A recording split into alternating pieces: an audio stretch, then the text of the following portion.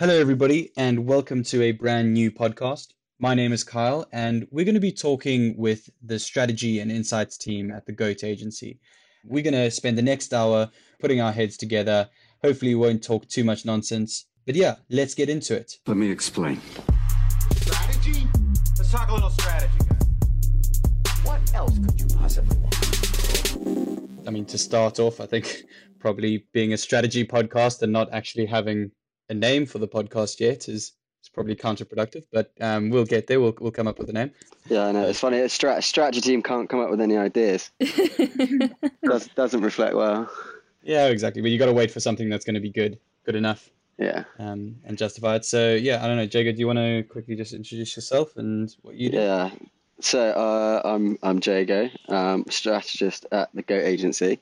So my team basically look after the kind of ideas, strategy, pitch decks, try to keep our ears to the ground and know what's going on in the world, to try and inform everything we do. And I think the purpose of this is us basically trying to give that to you guys, whoever's listening. Soph?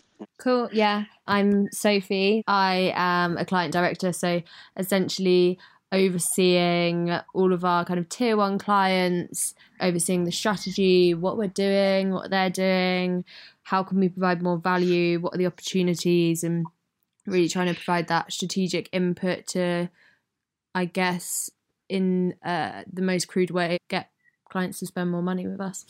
Eliza? So I'm Eliza and I'm one half of the insights team, and basically what we do is we make sure that we are aware of all the changes happening. We're involved with a lot of competitor analysis, so when we do approach brands we kind of understand what their competitors are doing, and doing a lot of social listening report as well, understanding the space a lot. So that's kind of what the insights team is involved with. Great. And then I'm Kyle.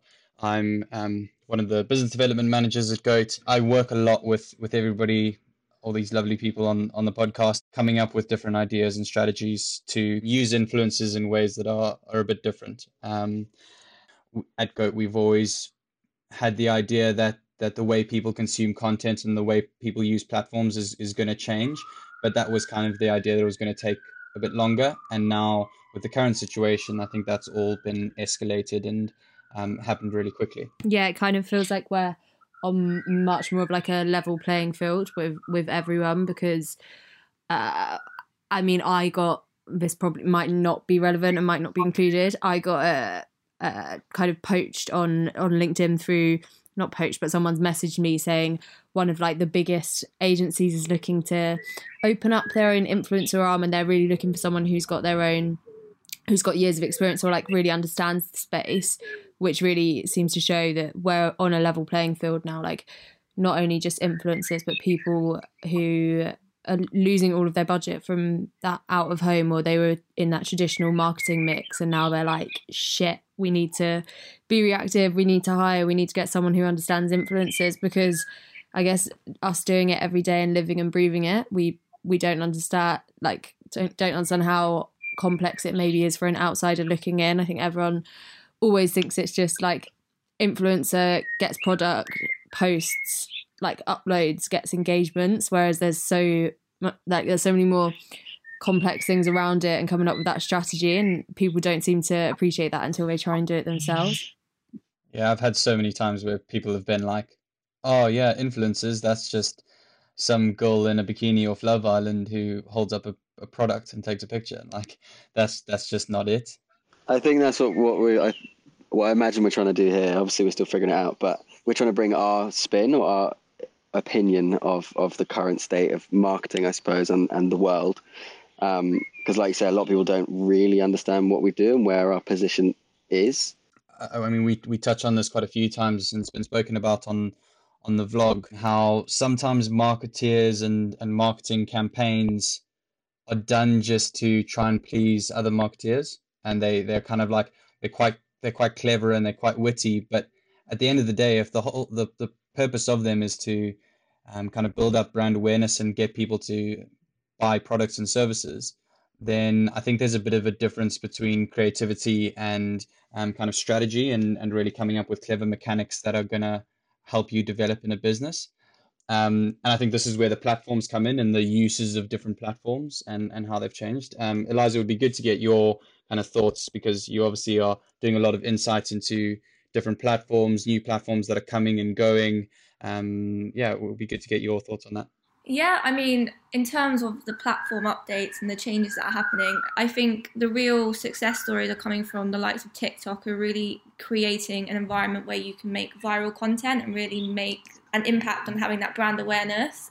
And you see this with a lot of platforms now trying to steal the kind of the light from TikTok and adding their own features that are very similar. I mean, YouTube are looking into making YouTube Shorts, because they're trying to replicate the same kind of energy that TikTok has at the moment. And you see that all through platforms. They steal from each other because they're trying to monopolize the amount of people they can get onto their platform and keep them there for longer. But I mean, it begs the question, do you think you would want to see the kind of TikTok content on YouTube? There's like drawbacks, but there are benefits to it as well. I mean, one of the issues with Vine, which was before TikTok, was the fact that they couldn't keep influencers on that platform because there was no way of monetizing the content. And that's why a lot of them moved over to YouTube. And from that, they were able to make themselves millionaires because they got ad revenue. And this is kind of the issue that TikTok are facing at the moment as well. How do you keep your creators on that platform? And if YouTube create YouTube Shorts and it's a success, it's going to be good because there's already a way to monetize content on that platform, whereas TikTok hasn't got that yet. If you look at who like the biggest YouTubers are now, like David Dobrik is no doubt huge in the US, and he started on Vine and he still talks about it and looking at it's so true how people are going to go from TikTok. But it's kind of that place where how there was all those jokes that everyone was like, oh, Twitter is like where you come and it's a safe place because everyone makes the same jokes. It was like very much like that same community on Vine where I scroll through TikTok and I'm like, wow, that is so close to the line, or like that joke is, I'm almost offended, but I'm really quite a hard to offend person. And it's like that space to be totally free, which I think is why brands have been so slow off the mark to kind of adapt to a new platform, because the content is so raw and so ready, and the people who have gone onto TikTok have killed it. Like there was a case study of when Calvin Klein launched their My Calvins campaign on TikTok sometime last year, and they got more views on the content than they did on when they launched their Justin Bieber ad, which was hailed as their most successful ad. So brands who do it right can kill it. But I think the biggest problem, and I think we find that a lot internally, like trying to sell TikTok to a client who isn't necessarily TikTok safe. Like we have been astonished how many clients are being like, we'll still stick to Snapchat for trying to reach that under 17 audience, or that real like Gen Z audience. And I think people are disillusioned by how people used Snapchat and how they use it now. Like Snapchat is a person to person, it's where you chat to people, it's how people use WhatsApp, whereas TikTok is really like, if you can jump on that now and be one of the first brands and you can kill it. I know Chipotle in the US had like great success on there doing their guacamole challenge. But yeah, it'd be interesting to see what you guys think, or who you think has done it well. I think it's weird because like when I go and speak to brands, so often they're like, oh yeah, we want to do TikTok, and they're literally just saying that because that's what they've been told that is the big platform now. They're not taking into consideration like what the benefits of each of those platforms, as you were saying, so like each platform has its pros and has its cons and has its different audiences. And I often feel like people just think, oh, we've just got to have a presence on there. Well, no, you kind of need to find what your platform is and then really own that. Certain brands as well try and copy and paste their content strategies across all platforms, and they kind of don't realize that you need to kind of pivot it per platform. So content that's good on Instagram for that brand isn't going to be the same content that works on TikTok, because it's a completely different entity. Like you can't treat it in the same way. So I think that's a massive issue as well, because they have to change the way in which they deliver content strategies on platforms. like when they go, well, TikTok is just for younger kids, or like that's not the generation I'm trying to target, they seem to forget about creating that brand affinity. And like if you can create a brand for yourself within that market, when they grow up and they have that spending power, which in a few years they no doubt are going to have, you're front of mind for that person and that consumer, and they remember that funny thing you did way back then, and now I'm in a place to buy that higher value item or whatever it might be. It seems to be that the more luxury brands are just not going on there, whereas I know like Mercedes-Benz launched a TikTok challenge, which you really wouldn't expect, but it means they're maximizing their output of content. Like they've created a load of content, or they've got all of this amazing behind the scenes content from their really premium polished TV adverts that they just can't post, but they can post that on TikTok because that's the sort of content people want to see. The TikTok as a platform is one of those ones where it's at the mercy of the users. So obviously you can run ads on TikTok and reach certain people, but the creatives aren't like they are anywhere else. You can't have a creative on one platform replicated exactly the same on TikTok, like you're saying, Eliza.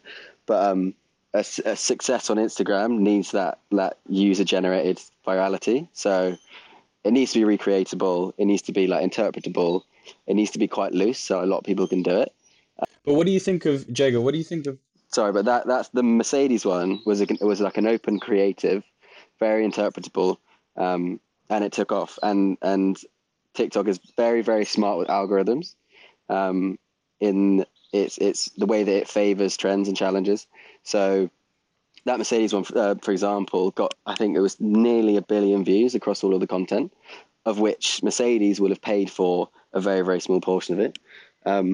So like I say, whatever you do on there, it's at the mercy of the users. If they don't pick it up and start making it, the campaign then fizzles out. But if it picks up, then it goes exponential and you get ridiculous return on investment. Because it's a really smart platform. The way it handles algorithms, that's why Vine didn't work, didn't stick around, is that the monetization and the algorithms and the analytics were nowhere near what TikTok is now, which is why I think TikTok has a brighter, long-lasting future in comparison.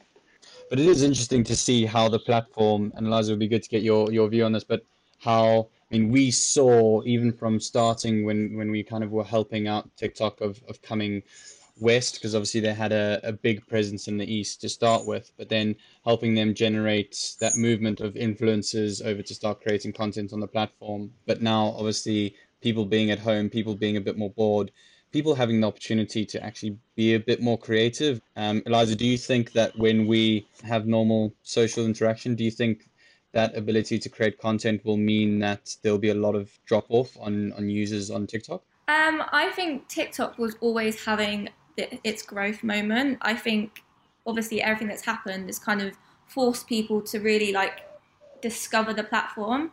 But I think people are finding that they're finding entertainment on that platform. It's funny. There's always something that's going to make you laugh that you want to share with your friends. And I think once they've got you on that hook, you're stuck there. I mean, people always say like they go on TikTok for like 2 seconds and then they're stuck on that for like another 15 minutes because they just keep scrolling.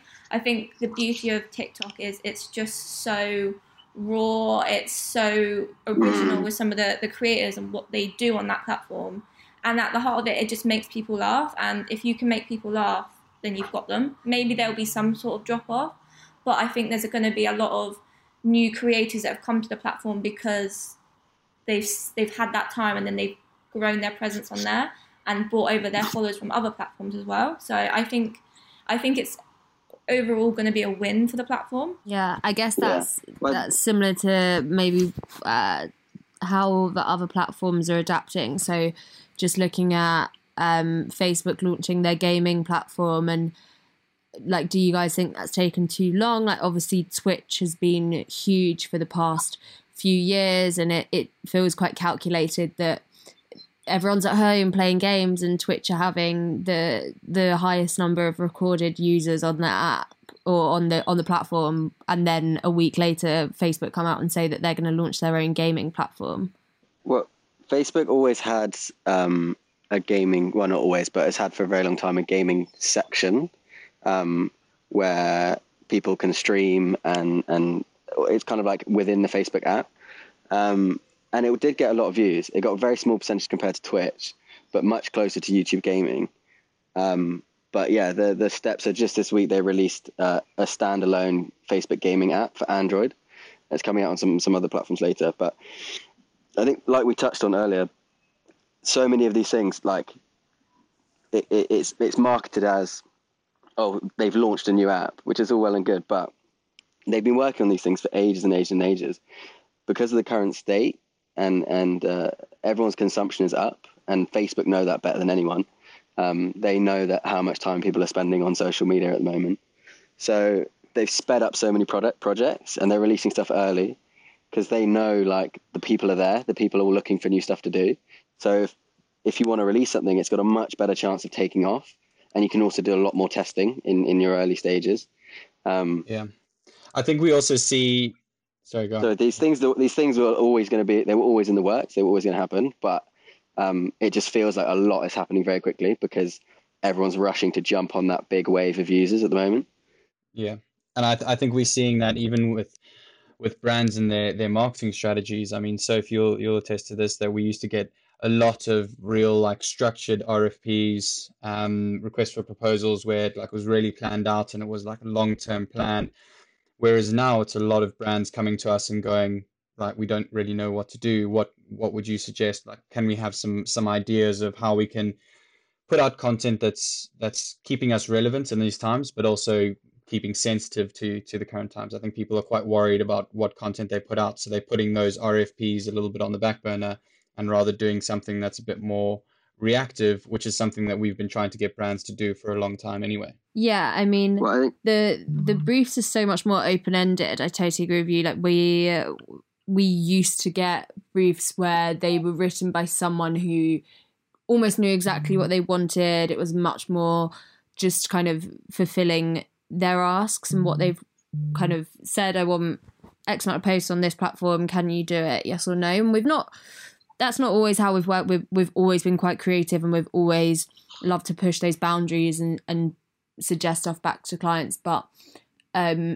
now, I guess more than ever, and probably in the last 6 months, everything is a lot more open-ended. It's looking at not only our capabilities, but what we can do. A lot of the time we're being judged on innovation. We're being asked about what we feel like is our most innovative campaigns or where we've pushed stuff, which is also interesting because it goes back to the point of saying people are so scared to use these new platforms, but people also want to know how you can innovate for them. And there are so few clients where you can really push those boundaries and be like, do you know what? We need to do this. We need to go for it. We need to test this platform. We need to jump on this now. And yeah, unfortunately, a lot of people are still very safe, but yeah, proposing those strategies, those new ideas, you can push it, and then you do eventually manage to chip through the mold at some point. But yeah, I don't know if that really answers your question. Most like traditional clients, like, they function in quarters and years, and to enter a world where I don't know what's going to happen next week, and no one does, let alone in 2, 3, 4 weeks. So the whole idea of like you say, we'd get RFPs where they'd say, oh, in a year's time, we want to be the most talked about, I don't know, drink in the country. And then we kind of lay out steps how we would build a strategy throughout the year that would kind of build up to that ultimate end goal. Whereas now it's kind of like, we don't know what's going on in the world. We can't really forecast 2, 3, 4 months ahead. So we have to move really, really quickly. And a lot of people just don't work to that speed. They're very, very uncomfortable. If you say that, so we can turn around, we can get content live in a matter of hours if we have to. But loads of traditional marketing managers, if you were to say, oh, we've got this great idea that we can do this weekend, that's terrifying. But that's how we have to work. An idea that we pitch for this week, the news might change, and next week it might be irrelevant for some reason. So yeah, the way that we work has completely changed. But we see with like so many different, how many times have like TV ads taken so long to film with a big production crew and editing and then finally getting it out? Whereas in the last month, how many brands have done TV ads? created longer form content that they're putting out on social, that they've used either previous content or animators, or found some way of creating content quickly that's reactive to the current situation. So if they can do it now, why couldn't they do it before? And I think, Jager, you said that you had done a bit of research into this and how like the shift from TV is now just being accelerated by this. So we've had a client that had a big ad campaign planned for over the spring, and that total budget got cut massively. Obviously, out of home has changed completely, TV's changed completely. So yeah, budget cuts across the board, but our budget's increased because we were able to pivot and say, well, we can change the messaging to be like this. Whatever you give an influencer to do in this situation, it will end up way more authentic than any other channel, because ultimately they're people stuck at home just like everyone else.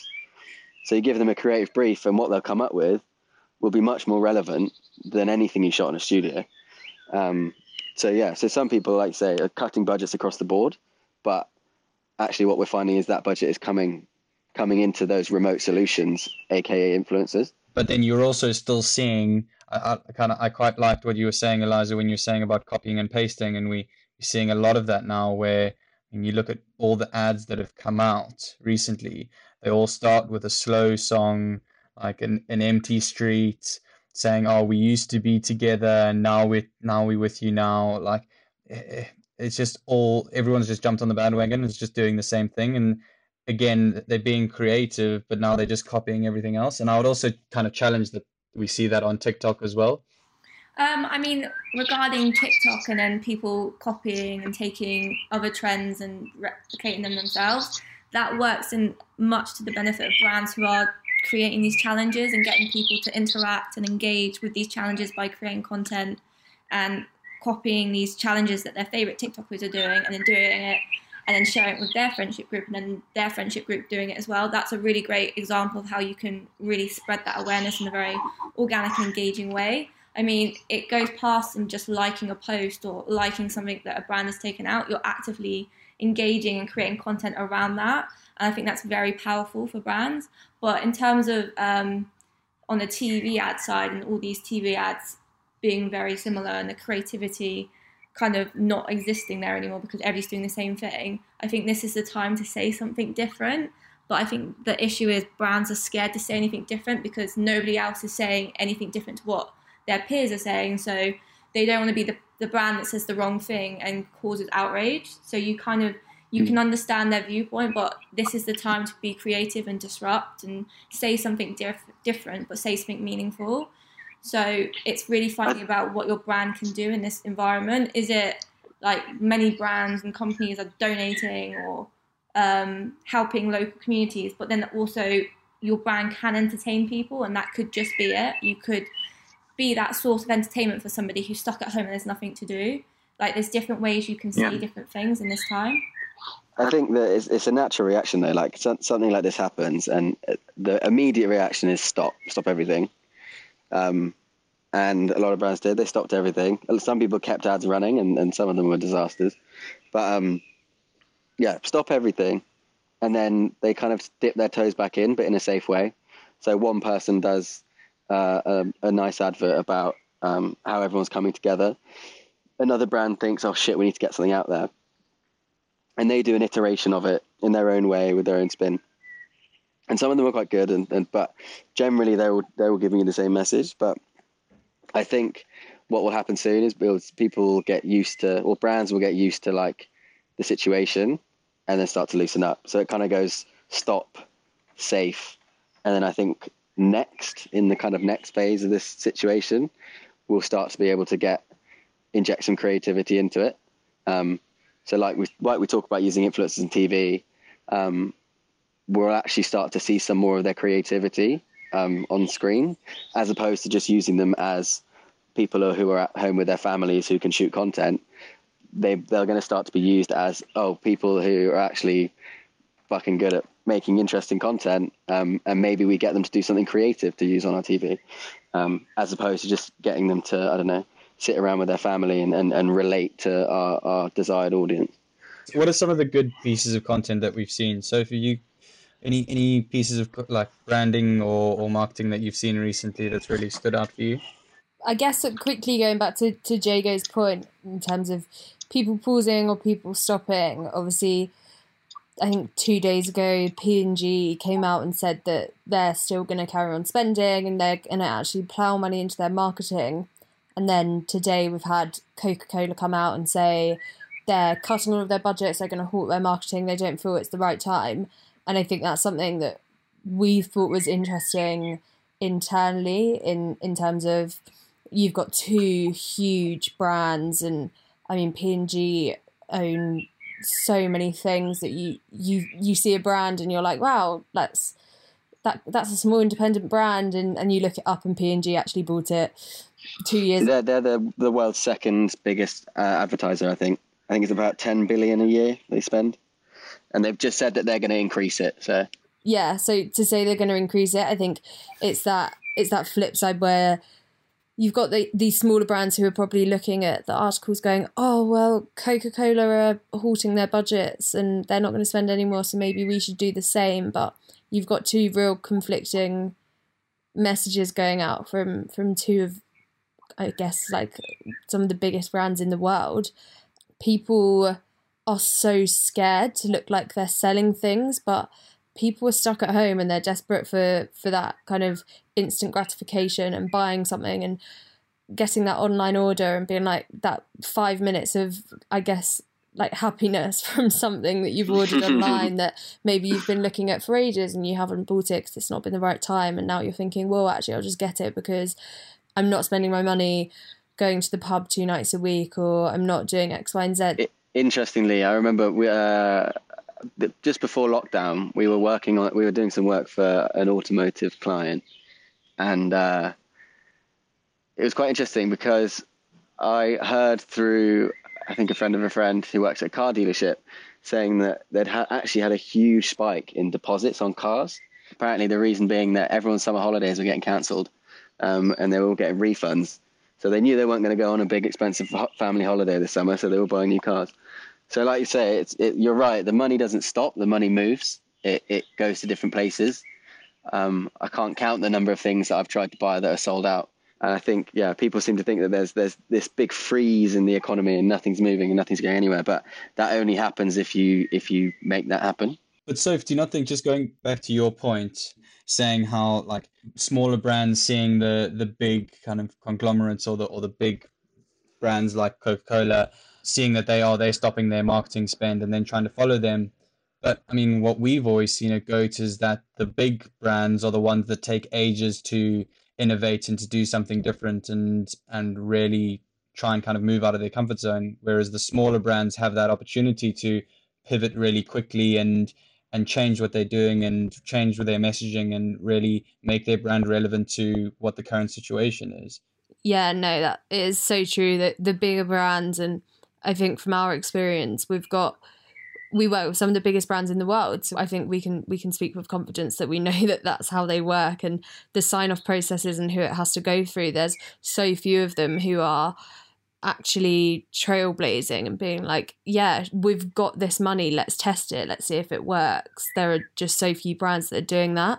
But there are so many things you can be doing, and I think it's the time to get those quick wins, and looking at the fact that I think we've spoken about it, people are spending more time on social, and AR filters are a thing that people are doing more than ever because they've got nothing else to do and they're looking at their phone and your friends are sharing it and you're being like, lol, this is a shit filter, or this is pointless, I don't really know what this is. Like the Bill Clinton one that's going around at the moment, I've got no idea what it means, or like, I get that they're people's favourite albums, but does the positions mean something different? Like, does anyone care that that's your favourite album? I don't really get it, but people are so bored that they're doing it that it is those cheap quick wins, and brands don't seem to be being quick enough. But there's no reason why something like that Bill Clinton thing, you say everyone's bored and they're just getting involved. There's no reason why that couldn't have been, obviously it was completely organic, but there's no reason why that couldn't have been a Spotify or a Beats or an Apple Music or whoever. But they just didn't think of it. Obviously nothing beats an organic trend like that, but I think also just going back to like what we were saying, you're talking about Coca-Cola and talking about smaller brands. And earlier as well, we were talking about platforms and how platforms are testing more things than ever. But the problem is that brands aren't. The platforms know that there's millions of people out there. They're spending more time on there than ever. So they're thinking, right, fuck, let's test some stuff. Let's try and get some stuff off the ground. But very few brands are thinking in that way. And I think particularly with the likes of Coca-Cola saying, look, we're gonna halt on a lot of our advertising, means you're not bidding against them. There's TV ad slots are cheaper than ever. Like paid ads are slowly dropping, I think. Why don't I just try some stuff? Why don't I just try some small activations, see if any of this stuff takes off? And it's almost like while the giants are sleeping, you can build your brand. It's like, I mentioned this earlier, it's like the hare and the tortoise. While the hare's taking a break, you just keep building your brand, and like you just keep slowly trying out new things, and then it might take off. But everyone knows that Coca-Cola can do a fucking good ad campaign, but now they're not. Why don't you try and do one? It's a level playing field. Like, that's how brands should be seeing it, that what you are doing is just as equal as everyone else, because everyone hit pause for a day or two, and there was that week or a couple of days or whatever it was, that total uncertainty, and everyone being like, holy shit, what the fuck is happening? We're all now at home, no one knows what we're doing. And there were those brands that were so quick to adapt. And I think looking at, I guess, other ways how platforms have adapted, and IGTV launching their desktop version, that happened. Did that come too late? Should that have come earlier in lockdown? I think we're in our 6th week now, and brands were very quick to it. I mean, in the first week of lockdown, all of those big brands instantly went to IG Live and looking at how they could go live and what they could do. And especially people doing home workouts, you don't want to watch that from your phone when you've got your phone propped up on your fireplace and you're actually on your like hands and knees trying to hold a plank or do your push-ups or whatever it might be. So did they do that too late? Was it that it turned around? Have we already seen like the rise and fall of Instagram lives? I think obviously we're coming into this situation, the first thing everyone does is go live. And everyone was aware, everyone saw every single influencer, every single brand they know going live. And it was just a thing to do. And I think with marketers, like, it's all monkey see, monkey do. Like, they see something, they want to replicate it. Like we were talking about TV ads earlier. And yeah, then there's a huge rush to it. It gets oversaturated, it then dips down. But then I think there will be a healthy increase afterwards. I think the level of use will still be higher than it was before, but I don't know. Everyone rushing around being like, "Oh, we've got to do a live." I think that's kind of over. Eliza, from your side, do you reckon that, like from the platform side of things, should they be like trying to preempt what brands will want and trying to add in like features like going live and whatever? Do you think they need to constantly keep innovating? Like as Jago says, when there's going to be that dip off where people stop doing lives, do they then need to come up with something different and do something completely different, or do they just keep fixing what they already have? Instagram Live, I think they have to compete with the functionality of streaming platforms such as Twitch that are so good at delivering that live streaming content, that to keep people going live on the platform, you've got like to offer the same capabilities that a platform such as Twitch has, like live donations, that kind of thing. I think platforms always have to innovate. I mean, Instagram are doing it with small businesses at the moment, allowing brand profiles to have gift card options, grocery orders, and that kind of thing to support the small businesses who are still on Instagram and still participate in giving the ad revenue that goes into the platform, but really finding a way for them to still be active on that platform and still be able to operate. Even if their physical stores are shut, they can still find a way to keep their customers engaged by supporting their business through gift cards or numerous other ways that they can support businesses. I think that's really important. I think Pinterest are doing something similar. I think Sophie mentioned it earlier, where they're supporting smaller businesses on that platform as well. And I think that's super important during this time as well, because the small businesses financially are the ones that are suffering the most. But they're also, in the eyes of the platform, they're the small businesses are the ones that keep them going. Obviously, you've got huge brands spending millions and millions a year, but you've also got thousands and thousands of smaller companies spending, I don't know, up to 100,000 a year, that combined is massive. So for a lot of online companies and small companies to go bust and stop spending would be a huge hit for Facebook and Instagram. So it is important that they support them, because they are a revenue stream for them ultimately. And I guess you could kind of look at the influencers as being those part of those small businesses that are helping grow the channels and growing the platforms. Like influencers are kind of the barrier between your businesses and your users. Like they aren't just your general public who are adding up the numbers, but they also aren't the big businesses that are pumping in lots of money into the platforms. They're kind of the ones that are helping that organic growth. And I think that's where their content and the way they use the platforms is so important, because it does have that influence on everyone. One thing that I want us to kind of think about, we'll to have a discussion around, is the different content that we've seen come from influencers. I mean, obviously, people know about Joe Wicks and how he's been using YouTube Live to do his fitness courses and everything. But any other ideas or any other bits that we've seen where influencers have really used the platforms well? I think, Eliza, you had an interesting one. I mean, there's a whole trend of challenges, and it's not just influencers; it's normal users of Instagram that are doing these challenges. But I think this kind of content really inspires people to go out, like the 5K run, and then you donate £5 and you nominate £5. I mean, some of the biggest influencers are doing this, and it's spread across everybody in the UK. Have kind of adopted this kind of challenge and really gone and run with it. Gymshark are doing a similar one at the moment, the sweaty selfie. So there's the hashtag NHS sweaty selfie. They kicked it off with all their ambassadors. And you basically post a sweaty selfie on Facebook, Instagram, Twitter, and they'll donate £5 for every post. I think it's up to £175,000. So they could have just donated that straight to the NHS, but they're doing a fun activation to try and get people involved, which I think is brilliant. And interestingly, if you see it as, I think they've donated 42,000 so far, so that's about 8,000, just over 8,000 posts. So 40 grand for 8,000 posts is, in my book, a good return. Obviously, like, not everyone is an influencer, not everyone has that audience, but you're still getting a huge amount of coverage. They're also doing a lot for trainers, aren't they, as well? I think, Eliza, you know about this. They're basically looking to support personal trainers who are obviously not able to see their clients face to face.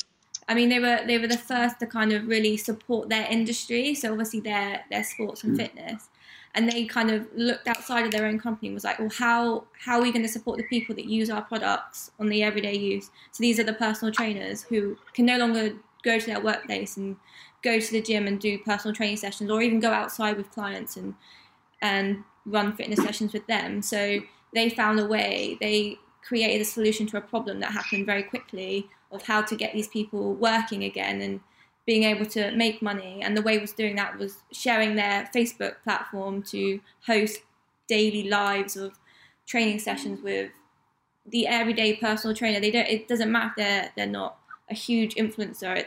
It's people that need that work, and they're giving the opportunity in their platform to give these people a space to do what they love to do and do what their job is. And I think that's a really great message to have.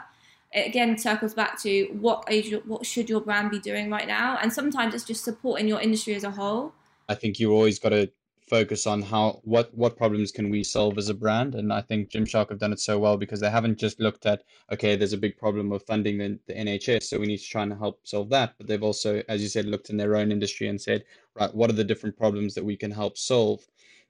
And that's then even expanded into helping companies. I mean, like at Goat, we have our like Starkey's been great in setting up sessions on YouTube with one of the Gymshark athletes in the mornings, and like that solved the problem for Gymshark. It solved the problem for Lucy the trainer, and it solved the problem for Goat of keeping us engaged. We've actually all got a clap now. It is 8 o'clock. I was about to say, it's going to get loud in a minute. It is going to get loud. Is it yet? This at 8 o'clock. I'm standing in my You'll window. probably be able to hear it in a minute. No, everyone's clapping. Yeah. People with pots and pans. I didn't think people in Fulham got this right. I'm in the countryside. I'm in a village in Chetnall, and it's deafening. Right. Well, I thought the last 10 minutes we would spend trying to think of an actual name for this podcast, because, as we said in the beginning, it would be pretty silly to have a strategy podcast and not actually have a name for it. To be honest, Tom producing it will, probably be offended when last night I just replied and all of the ideas that we came up with was so crap.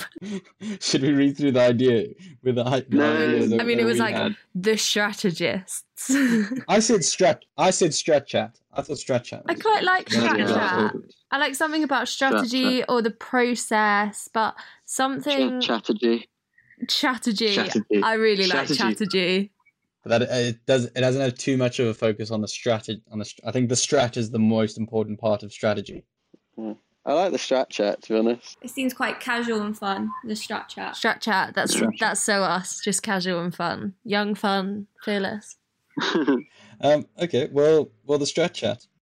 I've got something random to end it on. So, go on. The Weeknd, the singer, The Weeknd, has backed Captain Tom to reach the #1 spot. Yeah, because he's just released a song, hasn't he? Yeah. I bought it earlier. But how fucking random is that? The singer penned, "Everyone in the UK, please support Captain Tom." Oh my god, how that is! Yeah, and you can buy it for 99p, and then all the proceeds go to the NHS. It's just brilliant. Right. Anyway, guys, my laptop is going to die, so yeah, probably best to. Sounds like so. Cool. Well, thanks for listening, everyone. We'll be back next week chatting about more things, great things that we've seen, great things that we see coming up. But yeah, Sophie, say goodbye. Yeah, see ya. Thanks for listening, Cheers, guys. Strategy? Let's talk a little strategy, guys. What else could you possibly want? I came back from going for a wee and everyone was clapping. Did you go for a wee in the middle of the podcast? I text you, I said, going for a wee, BRB.